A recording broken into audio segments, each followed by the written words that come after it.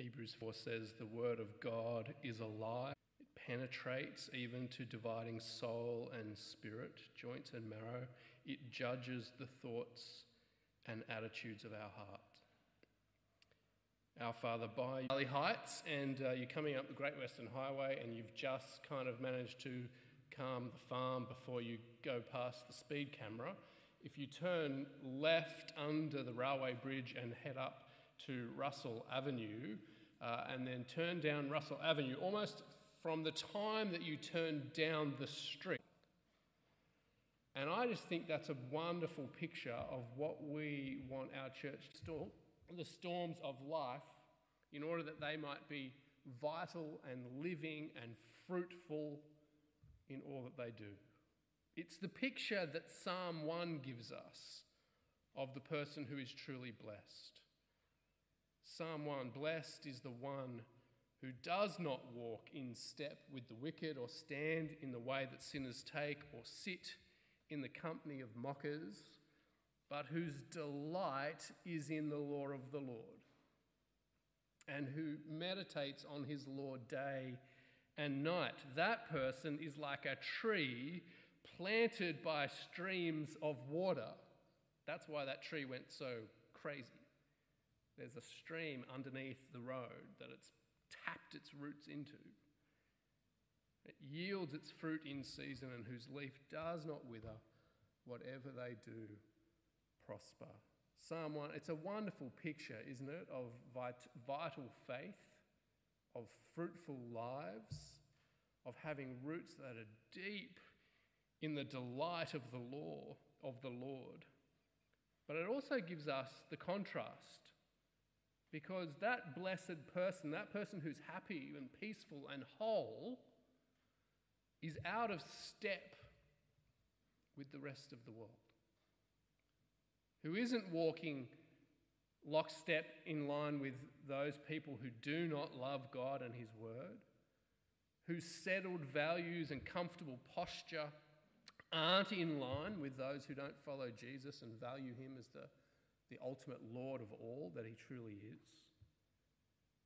If you're going to be blessed, belonging to God, one of his people who has that fruitful, strong, vital faith that goes deep into God's word and makes it to the end, delighting in the law of the Lord, delighting in God's word, strengthened and nourished by his word. This is what J.I. Packer says about the authority of Scripture, because that's what we're talking about when we're talking about loving God's word. We're talking about allowing God's word to be the ultimate authority over our whole lives. And that's not just from a posture of kind of tolerating or apologetically accepting, but actually delighting in bringing all of your life under the authority of God's word to, as Hebrews 4 tells us, let God's word judge the thoughts and attitudes of your heart.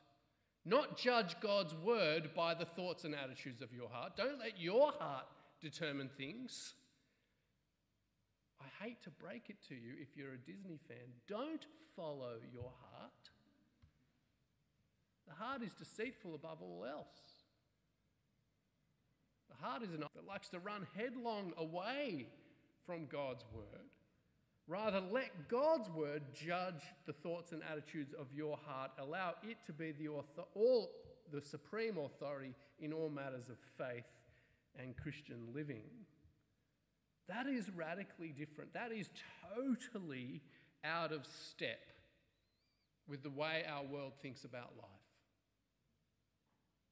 There's been a huge shift in the last couple of centuries where people have seen kind of the way that the world is as a given reality, given by a creator, to see the world as something that you create from inside. Authority has gone from outside to inside, where your heart, your desires, your feelings are in charge. And Psalm 1 and all of Scripture reminds us that for a Christian person, that's not to be the case. We don't judge God's word by the desires of our heart. We judge the desires of our heart by God's word. Coming back to J.I. Packer, I started saying that. He says this about the author of God putting our minds straight, but of God capturing our hearts for a fully committed discipleship to the Lord Jesus. And so the Bible is to be approached with reverence and handled with care and with prayer. It's to be studied, not to satisfy God's word, delighting in it and sending the roots of our lives and our eternity deep into his promises, into his commands, into his revealed will that we have in his word, where he's made himself and he's made his Son crystal clear for us. And so that's what we want to look at tonight as we come back to Colossians. How might we love God's word? How might that value be part of our heartbeat and what drives us along? Why, we could go in a million different directions. This is what I want us to see tonight. We want to love God's word by proclaiming Christ, by contending for one another, and through continuing in Christ. That's what we're going to see. Go back to verse 24 of chapter 1 of Colossians. And Paul says this. He says, "Now I rejoice in what I'm suffering for you and fill up in my flesh what's still lacking in regard to Christ's afflictions for the sake of his body, which is the church. I have become its servant by the commission God gave me to present to you the word of God in its fullness, the mystery that has been kept hidden for ages and generations, but is now disclosed to the Lord's people. To them, God has chosen to make known among the Gentiles the glorious riches of this mystery, which is Christ in you, the hope of glory. He is the one we proclaim, admonishing and teaching everyone with all wisdom, so that we may present everyone fully mature in Christ. To this end, I strenuously contend with all the energy Christ so powerfully works in me." Do you see how much Paul says all and every and full? He's fighting against the false teaching to the Colossian church that says in Jesus and God's word, you don't have everything that you need something more. Paul wants to make crystal clear to them, in contrast to the false teachers, no, in Jesus and God's word, you have everything that you need. You have the full mystery of God's will, his revealed will. And it's the kind of mystery that's not, God works in mysterious ways we can't possibly know. It's the mystery of, for decades and centuries and millennia, God's people saying, how will the God of the universe reconcile all things to himself? It's that mystery. It's the mystery of, is this the Saviour King? It's the kind of mystery that in the scriptures and in the person of God's Son, the Lord Jesus, we have the mystery revealed. It's not a guessing game anymore. You know what God is doing. It's like the mystery of what is in my hand. It's a mystery you can guess. If you were here this morning, you have I should have changed the illustration for those who are here this morning. But what is in my hand, you don't know, you can guess until I reveal that it's a cough drop. Oh, it's mine. You can't have it. I'm going to open it and stick it in my mouth. But that's the kind of mystery that Paul is talking about. It's not the mystery that is you have to somehow puzzle it out to work out how it is that God's going to renew all things and reconcile all things to himself. It's that Jesus is the Saviour King that the world so desperately needs and that God so graciously provides for us. And so Paul says, let's look at the scriptures in all its fullness, the Old and New Testament, to see its completion in Jesus and continue to dig down into it and to proclaim all of it so that you might see the fullness of God's plan in Jesus. The wonderful riches of all the wisdom and knowledge and understanding that comes from him. There's nothing more that you need than Jesus. There's nothing more that you need for life and godliness than what God has given in his continuously with all the energy that Christ so powerfully works in me. And I reckon Paul's picture here of the way that he is filling up in his flesh what is still lacking in regard to Christ's afflictions is a wonderful reminder of why we need our roots to go deep into God's word. Because just as Paul is suffering for the sake of the church, so the church will continue to suffer in this life, continue to struggle in the midst of a world that is not walking in step with God's revealed will. It's a super confusing sentence when Paul says, I am filling up in my flesh what's still lacking in regard to Christ's afflictions. From first sight, you can think, well, what is lacking in terms of Christ's afflictions? Does Jesus' cross get us almost to heaven? God almost reconciles all things to himself through the blood of his cross, but not quite. We need to finish the job. Some people think that. Now, what I think the picture Paul is painting, because we've already read chapter 1, we know that Jesus, through the blood shed on his cross, has done everything necessary. His suffering on the cross is complete. It is full to reconcile all things to God. There is nothing left to do. But the suffering of Jesus' body, his church, the suffering of his people will continue while we wait for Jesus to return. Paul is like, we're going to continue to suffer. We're going to continue to fill up in our flesh what is lacking in regards to Christ's afflictions, because his body, the church, will continue to suffer. So identified with Jesus is Paul and Jesus' people that you can say that the suffering of the church is the suffering of Jesus. Just like we say the suffering of Jesus is our suffering. He suffered for us. It was our death he died. And it's why when when Jesus confronts Paul on the road to Damascus, when he's still Saul, when Christians and persecuting Christians, what does Jesus say? The crucified, risen and reigning Jesus, what does he say? He says, Saul, Saul, why are you persecuting me? If you persecute the body of Christ, you persecute Christ. The body of Christ is suffering. Christ is suffering. It's a good reminder that suffering doesn't separate you from Jesus. You're persecuted when you're left out, when you're overlooked, when you're marginalized for believing in Jesus and identifying with him. That doesn't cut you off from him, but that identifies you with him. That connects you to him and his suffering. And so Paul says, if you're going to face that suffering, if it's going to be hard, if it's going to be persecution, if it's going to be struggle, if there's going to be wolves and false teaching, if there's going to be storms in life, what does he want to do? He says, I'm going to labor and struggle to preach all God's word to you, that you might be built up and strengthened in your faith, in order that you might know Christ in you, the hope of glory. The shape of the Christian life is cross and then crown. It's suffering now and glory later.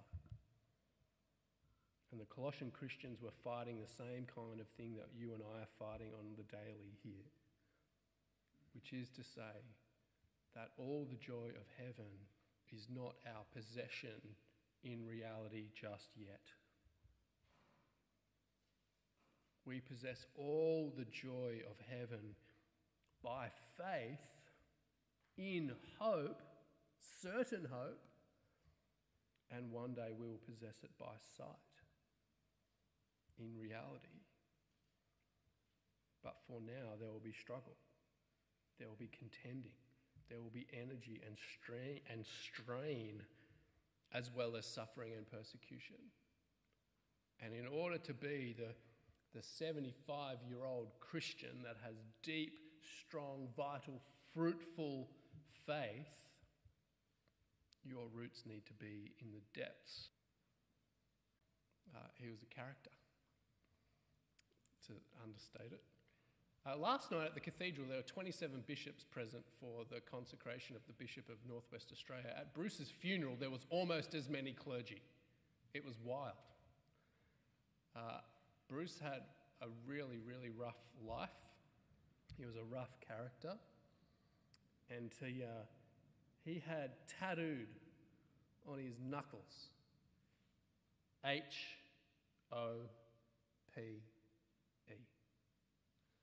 And I just think that was a wonderful picture of the fact that Bruce's life was a fight for hope. And one that he knew he had in the Lord Jesus. And it was through much tribulation that he entered the joy and the glory of his Saviour King. If suffering now, glory later, if we need deep roots, if we need the fullness of God's word in order that we might be mature in him, then we need to be proclaiming Christ. Verse 20. This is what one writer, Ray Ortlund, has said. It's on the screen. He says, proclaim. It's what we do. We not beg as if Jesus were poor, not suggest as if Jesus were doubtful, not propose as if Jesus were the premise of something larger, but proclaim as the only life that is truly life, accessible to everyone on the terms of grace, received with the empty hands of faith, giving all and demanding. Paul is at pains to say, there's nothing clever about this, there's nothing revolutionary, there's nothing super amazing, it doesn't look impressive, it doesn't sound... Lock the door.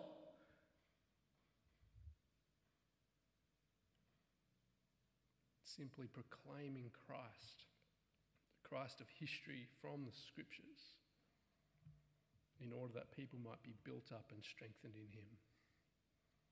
It's at the heart of what we do each week when we gather. It's why we encourage people to be in growth groups, to keep digging into God's word together. It's why we talk about reading the Bible on your own and in your household, with other people, one-to-one, listening to it on your commute, having it ringing in your ears as you run the bay, memorizing it. Revolutionary. In your booklet are some verses from Colossians that undergird these values. Memorize them. Commit to doing it. It'll take work. It'll strain, contending, effort. Wouldn't it be amazing if, like I was last night, you're lying awake because someone's screaming outside on the street and, you know, your brain's kind of dead and you're just wandering in your mind, and when your mind wanders, it wanders to God's word? Wouldn't that be great? Because you've spent time in it, you've memorized it, so that when you think in a tired and exhausted, and I can't think of anything else, but I can think of God's word. When you think instinctively, when temptation comes, you think of God's word. In order that your roots might keep going deep, that you might be brought to maturity in him.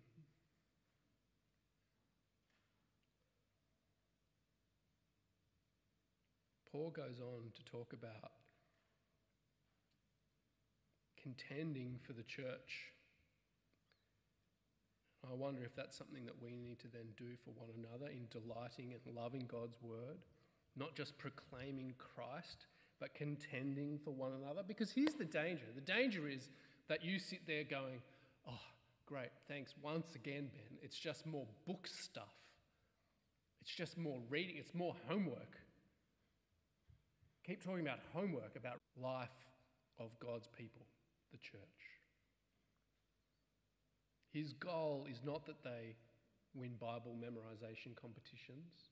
His goal is not that they look smart. His goal is not that they win arguments. His goal is not that they've read all the books. That's not a goal. What's his goal? Verse 2. My goal is that they may be encouraged in heart and united in love. There is maturity being expressed among God's people, so that they may have the full riches of complete understanding, in order that they may know the mystery of God, namely Christ, in whom are hidden all the treasures of wisdom and knowledge. Notice how Paul kind of keeps weaving together the knowing of another. That those two things can't be separated.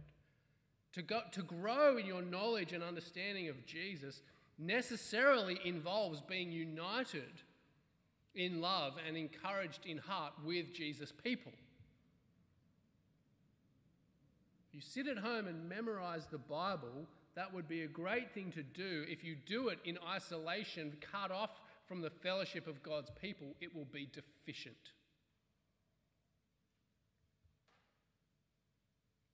Part of how we know the love of Jesus is by the love of his people.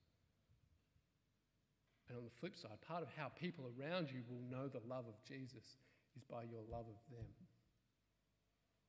That comes from your complete understanding, digging into and mining for and seeking after all the treasures of wisdom and knowledge that come from knowing Jesus. Our unity in the love of Christ, our encouragement of heart, it's all part of that picture of a church whose heartbeat beats for God's. And so we finish then, we love God's word by continuing in Christ. So then, just as you received Christ Jesus as Lord, continue to live your lives in him, rooted and built up in him, strengthened in the faith, and being united in love with his people. Go after him. Get after his word. Make every effort to be rooted and built up in him, to be strengthened in your faith. I think when I was talking to Salt Youth Group about this passage last year, I talked to them about the difference of like tumbleweed and my dad's gum tree. The tumbleweed that just has no root system whatsoever, and so every gust of wind will toss it to and fro. If you're a tumbleweed Christian without your roots deep in God's word, the storms of life, the way of the wicked, it will lead you astray. You'll be blown back and forth from every fine-sounding argument. Instead, be the tree whose roots are deep down into God's word, who can't be easily convinced by every fine-sounding argument, who can't be knocked over by every wind of teaching, and can't be led astray by every storm. And by doing that, delighting in God's word.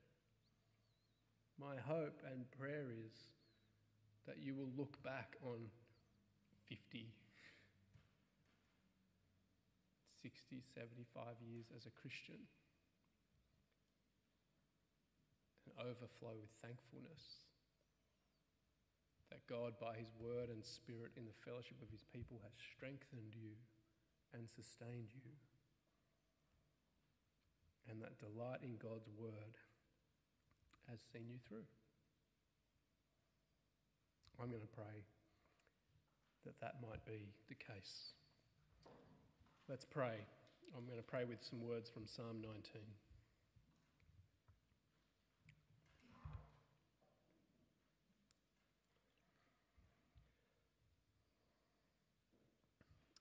Our Father, your word is perfect, refreshing the soul.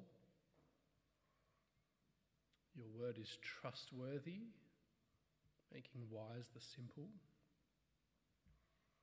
Your word is right, giving joy to the heart. Your word is radiant, giving light to the eyes. Your word is pure, enduring forever. Your word is firm, and all your words are righteous. They are more precious than gold, than much pure gold. They are sweeter than honey from the honeycomb. Our Father, may your word to us this year be more precious than all the gold in the world, and may it be sweeter to our taste than honey. May it be the joy and delight of our heart, that we might continue to grow up into Christ, who is our living and our loving head, our Lord and Saviour. I pray that you would do this for us, for Jesus' sake.